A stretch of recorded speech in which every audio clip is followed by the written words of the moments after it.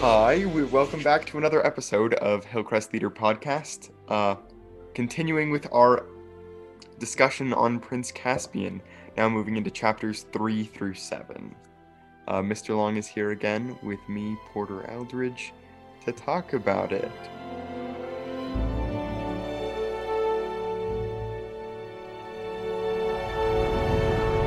In the last episode, we talked about how they had gotten their gifts from Father Christmas in their old castle of Cair Paravel, but they were missing Queen Susan's horn. We pick up on this in this chapter very soon after that, as they are eating their breakfast of apples from the orchard and discover something coming around a bend of like the river. Yeah, our first introduction to other people on this island that heretofore had been uninhabited. It felt like, yeah. There's this boat that comes out with two people in the boat, and what they eventually figure out is a kidnapped dwarf that they have tied up and are apparently going to throw overboard. So they immediately decide like what they need to do there. There's a discussion that they have at the beginning of 3 about like, should we swim? Not, I don't think the boat has appeared yet. They're trying to figure out like what to do to get off the island. And they discuss their swimming skills, which just to continue that discussion we had about like what did they remember and what did they have from their former lives, and how much of it is coming back, and they're not sure on that. They talk about like swimming, how they were all really great swimmers in Narnia, but then back in England only Susan was a really good swimmer and the rest of them didn't, like were really bad at it. But in Narnia they all had those skills, and so they were wondering like, so do you think now that we're back here, do we automatically swim really well again, or do we have to like develop that again? And they kind of raise that question, but they don't get answers, except for, I guess maybe they do give us the answer, because once Susan like uses her archery skills to get the two men out of the boat, her and Peter, it says they just jump in and swim out to get the boat and bring the dwarf back. And so I guess Peter swims well now. So maybe that's supposed to be the answer to that question. There's a cool thing right there with Susan like shooting her thing and saying like that she didn't try, she wasn't trying to kill them, she just wanted to scare them because she didn't want people to think that she would miss from that shorter range. And Yeah. I think that shows like Susan is pretty insecure, for lack of a better Yeah. word. And I think that is something that comes with her being a teenager. Like Lucy and Edmund don't even think about like what other people think really, but Susan is like very much aware and thinking about that. Yeah. That's true. That's interesting. Something interesting that I wonder is, and we're talking with uh Mabit about this and stuff, is these two guys in the boat. They're Telmarines, which we're going to get to know who those people are, but basically they're this group of humans that came from the human world like centuries and centuries, millennia ago, and kind of created this society off in the north area of Narnia, and then kind of took over Narnia after the four kings and queens, the kids left. Um, but anyways, what I want to bring up is that these two soldiers have it, they're described as they had steel caps on their heads and light shirts of chainmail. And something I think is interesting is it's been what, 1300 years in of Narnia time since The Lion, the Witch, and the Wardrobe. That's what the movie says. I don't know if they made up that number, but there's been a significant amount of time that has passed, enough for this castle to completely turn to ruins and stuff. And we're talking like hundreds and hundreds of years. I am just fascinated that it doesn't seem that their like society or technology has evolved very much. Like it says, they have chainmail and stuff, and I'm like, well, that's what they he's still using like medieval weaponry and bows and arrows and things. And if you just think about in 1300 years how much our like weaponry has evolved and changed in like the human world, and I, to be honest, I think that's just like C.S. Lewis being like not really thinking about it. um and I don't think that's meant to mean anything. I think that's just like a, well, I don't know. And I'm wondering if we could play around with that when we create their, like the Telmarines, like weapons and shields and armor and stuff, that maybe we don't stick to just like medieval type stuff, but some maybe funky looking kind of futuristic type stuff, because that makes sense to me, because it's been so long. They would have improved and evolved things. um Anyways, just a thought that I. But also then it's neat, like with Caspian, when he later gets a sword from a dwarf, like he talks about how that sword that was made by that dwarf made his like Telmarine sword feel as useful as a dumb stick. Like Oh yeah, fragile as anything could be. that's so interesting. In this chapter, we then meet the dwarf, although we don't actually meet him yet, so we don't know his name, but introduced into the concepts of old Narnia and new Narnia. Yeah. He mentions Caspian, and he also mentions the idea that there are ghosts. The farther south, the farther closer to the sea, the more into the wood you go. uh, Um, and that the two men that were bringing him to his death were more afraid of his death than he was. yeah, I love that. I love that, because that, as we're looking at this as an allegory, there's some really interesting, to me, allegorical things with the concept of religion. And I think that's one of them. I mean, whether it's religion or just like your societal beliefs or things like that, but like that idea that like this part of Narnia, there are ghosts and stuff, is an idea that was handed down, and they talk about it a little bit later, that was kind of created by the Telmarine leaders to get people to stay away from that area, because they thought that's where Aslan might return by the sea. And so they told people these stories and people believed them. And then they found things in this instance here that kind of proved their belief. Do you know what I mean? Something that happened that was more just a coincidence and actually has a logical explanation, but they're like, that's proof that there are ghosts here. And they ran away, and then forever are never going to come back to that place, because like they've been taught that's where the ghosts are, which is really just, you know what I mean? I just think that's an interesting, I don't mean to imply that like religion is just stories and people, but that like they have this whole system of belief that was created for them, that they really believe is true there. And it in some instances, and this is what I think we have to be careful of sometimes, it actually kept them away from what I think lots of people would read in this story as the true religion, quote unquote, of Aslan. You know what I mean? Kept them away from experiencing that,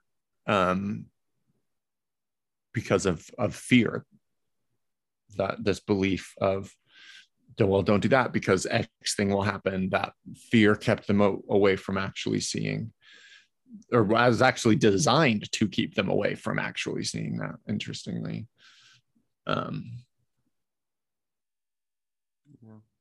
Also, just a completely unrelated side note, is sometimes the narrator of this book, like the voice, like, you know what I mean, like C.S. Lewis's like narrative voice, sometimes is really funny. Sometimes it's not. Sometimes there's just like weirdo things here. It says like Edmund cut the dwarf's bonds with his pocket knife, and then it just adds, Peter's sword would have been sharper, but a sword is very inconvenient for this sort of work because you can't hold it anywhere lower than the hilt. And I was like, okay, great, thank you, appreciate that. Maybe we can put that in our thing where our Peter goes to like cut the things, and then Edmund is like, no, I know it's sharper, but Yeah, it's so weird the times that he chooses to go on little tangents like that, and when he doesn't. There's also something like that where like they're eating breakfast of apples. It's like eating breakfast of apples is not very good when you've had a supper of apples the entire night before. Yeah. Which just Yeah, it's so funny, I think, those moments. And even going into it is a good segue into the next section. But when the dwarf Trumpkin, do we know his name yet? we don't know his name yet, but yeah, Yeah. Trumpkin. Well, his name's Trumpkin. Um, when he starts to tell the story of Prince Caspian, we kind of go into this weird, like it's not the voice of Trumpkin telling the story, even though plot wise, Trumpkin is telling the kids the story. And the narrator takes over and is like, look, I'm just going to tell you this story. I'm not going to tell it to you like Trumpkin told it because the kids interrupted and asked a bunch of questions. So like, I'm just going to tell it to you normal. So here we go. Um, it's so interesting because like, who is this person? You know what I mean? Like, who is this narrator supposed to be? Like, we never get that like clarified. But Yeah. What if it's Aslan? I don't know. Um, I think there's one more thing we need to talk about in this chapter, and that is what is introduced pretty much near the end, just before we go into the next chapter, which is the idea of Old Narnia and New Narnia. New Narnia is the Telmarines that came in and conquered Narnia after the High Kings, or the kings and queens, the Pevensies left. Yes. And Old Narnia is the remnants of like the talking beasts and the interesting creatures that were alive in the day of the Pevensies' rule, like banding together and trying to survive and like flee from the new Narnians, the Telmarines. Because I guess they like, I don't know if they waged war, does it say, kind of against the old Narnians, but like they they didn't teach their people in that old magic and stuff. And so they all kind of went into hiding, like the dwarves and the talking animals and animals, I guess gradually over time lost their ability to talk. The ones that didn't go into hiding and as they like procreated and stuff, they gradually just lost that ability. And basically it's kind of a human society, the new Narnia, quote unquote, even though we learn as the story goes that some of the old Narnians are in hiding, because if they come out, they get hunted down because the King Miraz and the kings before him, it looks like, have been kind of afraid of that and afraid of their people knowing about that. And they don't, there's only a couple of people that still tell the stories of the old Narnia. And that's how Caspian finds out about it. But it feels like it's a fairy tale and it's like an old wives' tale, but it's actually true. So that contrasting with what we just talked about with the ghosts, it's kind of the other side of that coin, is like these stories that do feel like, oh, that's ridiculous, that's not centered on reality, is just because it's centered on a different reality, and your reality is your reality. And sometimes our brains can't fathom other things existing until you experience it. And so most of the Telmarines, they don't even, it feels like it's a fairy tale. Like, oh yeah, those stories of dwarves and talking centaurs and things, that's all just fairy tales that people created to tell their kids metaphors. And then Caspian finds out, no, it's actually real. Is an interesting contrast to the stories they do tell about the ghosts, which are fake. But anyways, it's interesting. Yeah, I think there's something neat in these books of like what we get used to. Like in The Horse and His Boy, when Shasta slash Kor arrives in like Archenland, he's talking to these talking beasts, and they like aren't even conscious of the fact that there's a threat because they're so used to it being like no threats at all. And I think that's probably how Caspian the First was able to come in and conquer Narnia so easily. Like all of the animals were just used to Peter and Lucy and Edmund and Susan like taking them on and then it being fine. that then when they actually had to fight, they didn't know how. And then later in this book, it talks about Knickerbrick being like just aggressive all of the time because he's used to having to be aggressive all of the time. That's the other dwarf there. Yeah, the other dwarf. So if he isn't, then nothing ever really gets done.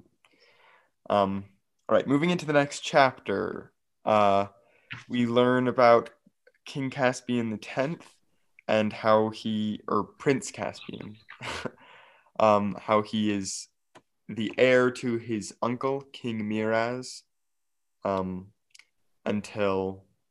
because Miraz does not have an heir of his own, a son of his own. Caspian is attended to by his nurse, who, as we sort of alluded to, tells Caspian stories of old Narnia. And because of that, when Caspian ends up telling Miraz on accident that the nurse was telling him those stories, she ends up getting sent away by Miraz and replaced with a tutor, Dr. Cornelius. Mr. Long, if you want to start talking about him. Well, just to say that this is where we see that influence of Douglas Gresham, who is C.S. Lewis's stepson, and his influence on this script, saying you got to stay true to how the book was written. And so in the script for the play that we're using, it does this. We start where the book starts, and then at this point, we then go back and tell the whole story of Prince Caspian. And it takes like all of Act 1 before intermission. And they go into all this detail with Prince Caspian and Prince Caspian's nurse. And Cornelius is a huge character in the stage play. And probably the largest, probably the character with the most lines besides the 4 kids and Prince Caspian. And he takes all the time to go through this history until, if I'm not mistaken, like right before intermission is then when the story ends and they meet up with Caspian. And then all the rest of it is the second act. Anyways, I just point that out because in the movie, they like do not go into this at all. Like just very, very little bit of a history of Prince Caspian. Like it doesn't super matter to you understanding why there's going to be an hour and a half of sword fighting coming later. But they wanted to focus on all that stuff that came later and a lot of the big like visual spectacle and fighting. And they don't go into this at all. So that's a big difference between the play and the film adaptation. Is we actually will go into this whole backstory and watch Prince Caspian grow up, because C.S. Lewis goes into it. He's here telling the story for like 5 chapters. And so we will as well, just so everybody knows. I love the name Pruna Prismia, which is Miraz's wife, the queen. Yeah, and we start to learn about the story. Miraz is not supposed to be the king. What are we on? Caspian the 10th now? Is that what it is? And how did he get the king? Do you remember? Did he like a usurper, right? Yeah, I have in my notes here, just in quotes, Miraz is a usurper. Yeah, Cornelius tells Caspian that about how Miraz originally did he kill Caspian's father? Well, Caspian's father, I think, died somehow, and then Miraz made himself the Lord Protector over young Caspian. But then as soon as Caspian's mother died, the good queen, as soon as she died, Miraz then started like picking off the people that were protecting Caspian, or like protecting Caspian's right to the throne, like sending them to go fight giants or saying that they were traitors and killing them because of that. Until there was nobody left to stop him from being like, I am the king now. Yeah, okay. I love at this point. So Cornelius comes in, the new tutor, and starts secretly telling Caspian the stories, continuing to tell him the stories that his nurse told. We don't really get much background on who this nurse was, but Caspian discovers over time that, like, oh, Cornelius is like half dwarf. And so that's why he knows all these things and is able to teach them to Caspian secretly at night up on the tower where no one can hear, because that's how the nurse got pruned, was because they found out that she was telling Caspian these stories, and that was a big threat to Miraz, so he got rid of the nurse. So Cornelius wants Caspian to know these things so that he can be a better king and help rule old Narnia as well, but he does it in secret. I love how he says, or how Miraz says, never let me catch you talking or thinking either about all those silly stories again. And it just reminded me of, we've been talking about A Monster Calls, and in The Monster Calls it talks about how stories are uncontrollable, but they are the most powerful thing in the world.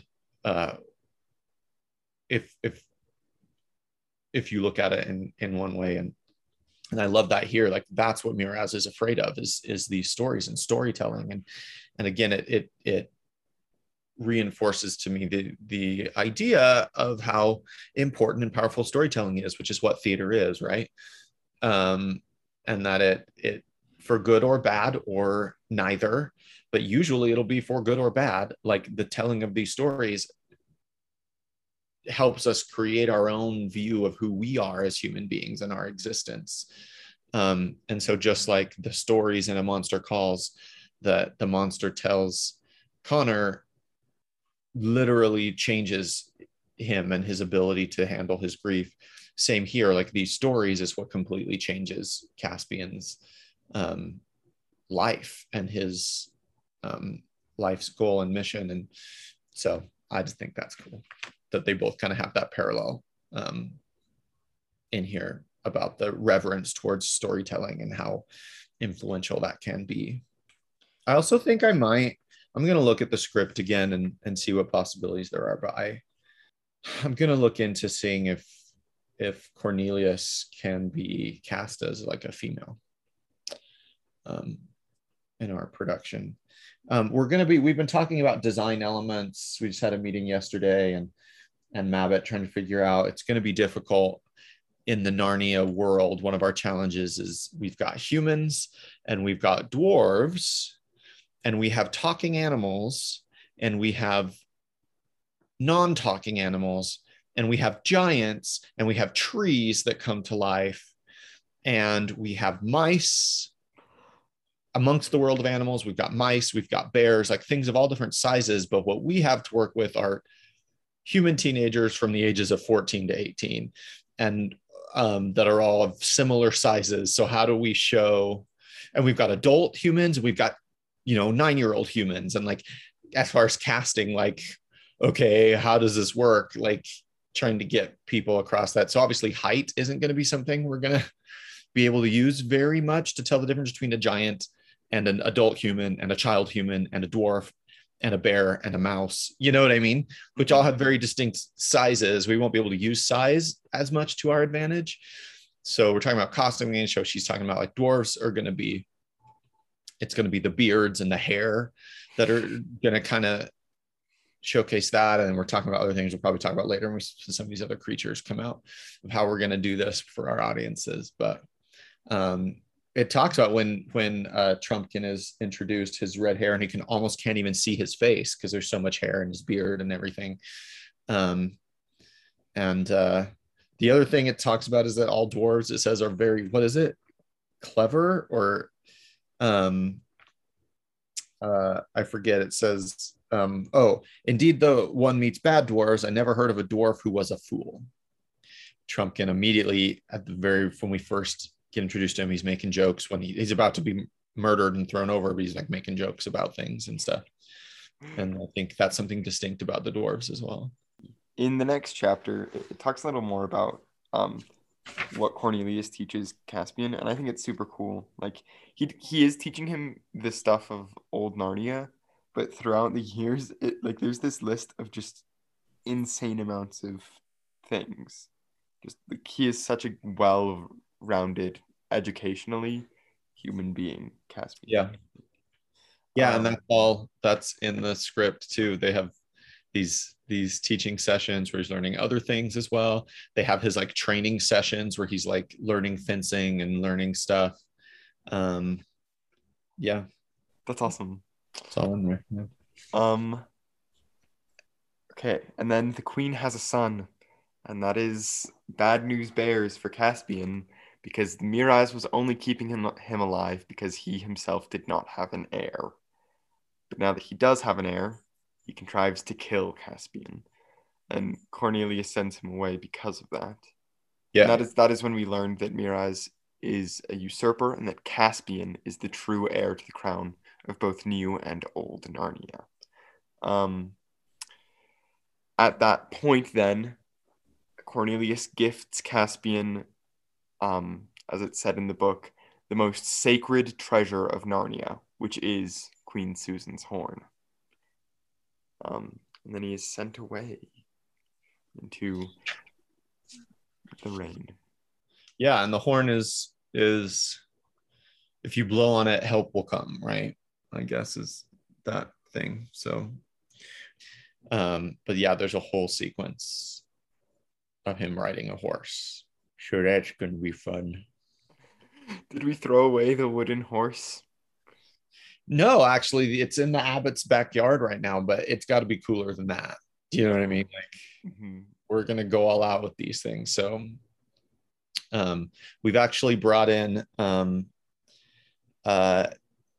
Mark and Madeline Ashton.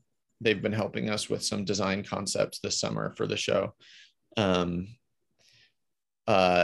Madeline was a student of ours 7 or 8 years ago, who designed some sets and stuff. She was on the productions company, not the stage crew, but she was kind of a visual artist and then created some really cool set designs for us, and then has gone on to win national set design awards, and now works as a set designer at the Hale in West Valley and designs all those crazy things that they do with their like rising stages and stuff. And she just won an award for like the best community theater set design of the decade in America for she just did I forget what the show was called that they did at the Hale that she designed the set for, and she's working on stuff for them there.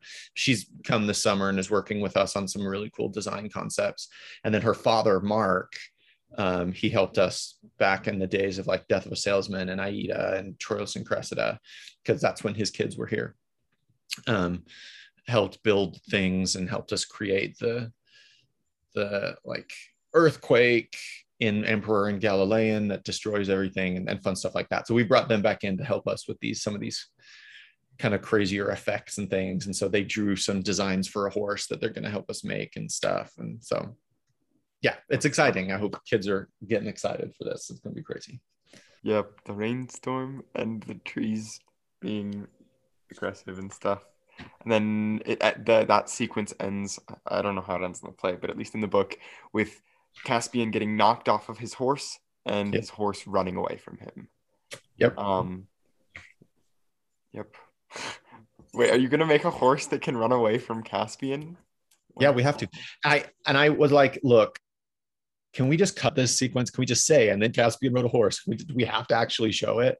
But then I realized there's that is an important plot point, that the horse runs away. That's how Cornelius comes over. So we're gonna keep it and see what we can pull off there.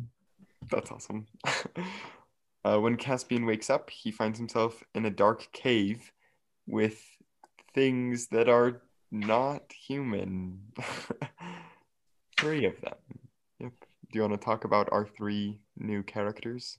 Well, it's this other dwarf Nickabrick, right? And then there's Truffle Hunter the Badger, and then there's Mrs. Truffle Hunter in the play. Is that in the book? Mm-mm. Truffle Hunter's wife. There's the Badger's wife in the play too. And then who's the other one that's there? There's Nickabrick, Truffle Hunter, and Trumpkin. Oh, Trumpkin. Right. Because we already need Trumpkin. Yeah. And he's never met dwarves or talking badgers before. So he kind of assumes at the beginning that they're gonna kill him, right? Yeah. It also seems like Truffle Hunter, who is a talking badger, seems to be the calmest and most level-headed of the three. And it talks about like animals understand a little bit more than the dwarves do about things. There's a sentence that says something like that because they still remember. Their memory is still there from when the humans reigned peacefully and kindly, so they're not afraid of humans like the dwarves are, who have been treated so terribly, like for good reason. The dwarves are kind of afraid of humans and look at them as enemies because of their relationship. But apparently Truffle Hunter and the other animals remember back to the days when humans were not their enemies. Yeah. And the other dwarf that is Nickabrick, he does not remember that. He is very, very anti-human, and like he actually does want to kill Caspian. If it weren't for Truffle Hunter and Trumpkin, Caspian would be dead. Like right there. Story over. Yeah. Which is crazy. Yeah, Nickabrick's fun. Nickabrick is interesting. I forget what happens to Nickabrick in the book. So I'm excited to find out, because I remember I watched the movie last week and they kill Nickabrick off in the movie. And I remember when that happened, I was like, I don't remember that happening in the book. So I'm excited to look back and see what does or doesn't happen with Nickabrick. But... No, I read this not that long ago, and now I don't even remember what. Yeah. Like, neat. Those are the three characters. And Trumpkin is the dwarf that is currently telling the story to the Pevensey children. Right. Into the next chapter. That chapter 5 ends with them talking about them talking about finding and meeting the others.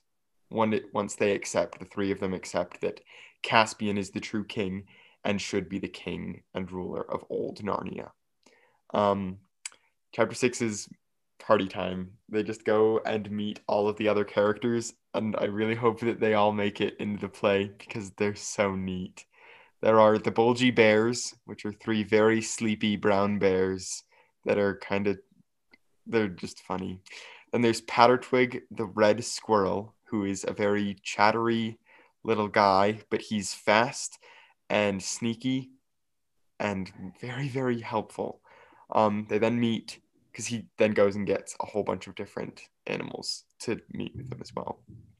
They then meet the 7 brothers of the Shadowing Wood, which are 7 red dwarves that are all blacksmiths, and they gift new weapons and new armor for Caspian. Right after that, they meet the 5 black dwarves, and the biggest part about them meeting the black dwarves is that the dwarves that they then meet suggest inviting a hag, which is, it talks in the book about like the creatures of old and how there are lots of them. Yep. And how there's like there were good creatures and bad creatures, and hags are some of the bad creatures. Does that happen right now, or is that later that the hag comes in? The hag doesn't come in. The 5 black dwarves are just like, we know of a hag if you want to go invite them. Oh, right, okay. And then, but Truffle Hunter luckily shuts that down. They then meet Glenstorm the Centaur and his 3 sons. They're all prophets and stargazers. And it is then that they decide that the council that they're going to have at the Dancing Lawn is one of war. Yep. Yeah, so almost all of those are in the play, much to Mama Abbott's chagrin. And as we talked about earlier, like, yeah, that's what we're trying to figure out right now, like how to create all of those things how to have a squirrel and a bulgy bear, you know what I mean, made out of human beings that are similar in size. And so we're looking at things like we're going to be doing probably some shadow puppetry and some marionette work for things like squirrels and mice. And we're also not going to be playing with like actual, like, so take Truffle Hunter, for example, like a badger. We don't necessarily want to put a kid in a full on like badger outfit with just like their eyes poking out. Do you know what I mean? Like they wore a badger costume for Halloween. Because that feels a little bit like not cheap, but it feels kind of, I don't know. I just don't want it to look like everyone's in Halloween costumes. And so the really creative design stuff that Mabbit's doing to bring out the humanity of these talking creatures, along with their different, the aspects of their different like animal hoods, is really interesting. Where we're going to go, we still haven't landed on like final designs, but we've been talking about those things. But this is going to be an exciting scene in the play when all these things start to come out and we start meeting these different things, and the audience is going to see all these different ways that we're going to tell this story with these magical creatures who, by the way, later in the story, spoilers, have to all join together and fight in battle along with a whole bunch of other types of creatures. But yeah, I'm particularly excited about the centaurs. They're definitely in the play, and the dude and his two sons, particularly, what's his name, Glenstorm? Yeah, Glenstorm. Yep, they're in there, and the Ashtons already started drawing up some sketches of how to have a person and their hind legs move with them as they walk, and stuff like that. And so yeah, we're going to be creating some centaurs and some bears. And have we been introduced to the giant yet? No, the giant doesn't come in until the next chapter. Yeah, we've got ideas for that too. And then of course in a minute here we'll get, so maybe I'll just move forward here to this, but we meet what I think is one of C.S. Lewis's greatest characters that he ever created, which is Reepicheep the mouse.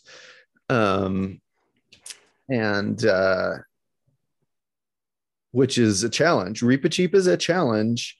He's such a great character, and his personality is so unique, but him being a mouse, and that's a big plot point, is that he's so small,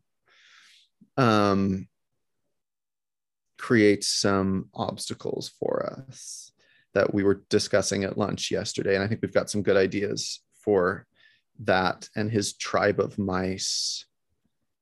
And he kind of plays a bigger part in the next book, The Voyage of the Dawn Treader, than he does here in Prince Caspian. So he's not all over the place. And in fact, he's here less than he is in the movie. They loved him a lot in the movie, and they cast Eddie Izzard to voice him. So they gave him a lot more to do in the movie, Prince Caspian. He's actually not in it a ton in the book and the play, but we do get introduced to him, and he's really fun. So yeah, I love Reepicheep. And they have like dryads and naiads. Or no, sorry, the dryads and naiads remain in sleep thus far. Which are like the trees, right? Yeah, the trees and the rivers. Yeah, the river. We were talking about that yesterday too. And then the next chapter begins with them finally being at the dancing lawn, and all of the Narnians together in a council of war. But as soon as they are about to start the council of war, Dr. Cornelius arrives, and describes Destria's betrayal. That is Caspian's horse, how she just ran back, basically. And now Miraz knows that Caspian has escaped. So they decide to move to Aslan's How, which, if you've read The Lion and the Witch and the Wardrobe, is it's a building or a structure that's like a hill that's been constructed on top of the stone table, which is the site of which, like, where Aslan was sacrificed and then resurrected. There's like now a maze of tunnels that's running around and under it. And the stone table is in the room that is the central, like, war council room. They don't actually use the table as a table, but it is there. Like that religious symbol, I guess, in this. Yeah. Then later in chapter 7, Caspian, the Caspian's army is losing because Miraz has been launching full-on attacks through the forests, trying to take down the threat of Old Narnia and Caspian. Caspian's army is losing. They're coming up with really good strategies, but something always goes wrong. One of the largest battles that is lost is because of giant Wimbleweather, that he's not very smart, and he went at the wrong time and gave his position away, which then caused there to be many old Narnian casualties. It is then that they decide to blow Queen Susan's horn. And there's some neat stuff there. I'm currently in a production of King Lear, and I was just thinking about, like, whoist can say we are at the worst, like that whole line, because they decide, like if we don't blow it now, then we're gonna wait until everyone's dead before we actually decide to blow the horn. Like if we wait, then it'll be too late. It's just a neat thing. They decide that help will probably come in the form of either Aslan returning or the kings and queens of old returning. Those being, Dr. Cornelius talks about where they would probably come in, being Lantern Waste, which is where they were originally spat out from the wardrobe, or help from coming across the sea in and meeting at Cair Paravel. They decide to send the squirrel, Pattertwig, to Lantern Waste because he can get there fast and without even being seen. And they send Trumpkin down to Cair Paravel, which is then where we pick up with him back in the next chapter with the Pevensies.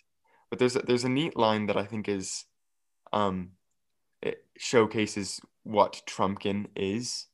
And it's kind of funny, but also it is like it's very cool. It's one of the last lines in chapter 7 that talks about, like, there's a time for orders and there's a time for advice. I've given my advice and now I'm ready to take orders. I just think Trumpkin is really cool in that. Yeah, that's cool. That's an important skill in life, to know when to play which role and when to do that. I think some of us fall too far on either end of that sometimes in life. We feel more comfortable just taking orders from other people, or we feel more comfortable giving orders and making our opinions known, and finding that balance of when to lead and when to listen sometimes is hard. So good on you, Trumpkin. Cool. And that takes us to, like I said, about intermission in the play. So yeah, it's probably a good stopping point. Yeah. Well, good talk. Anything else that you have from those chapters? Nope. Yeah, it's exciting. We've now, like, created this whole world and we've got all these plot points, and now things start to get crazy. But that'll be for future episodes. So tune in later.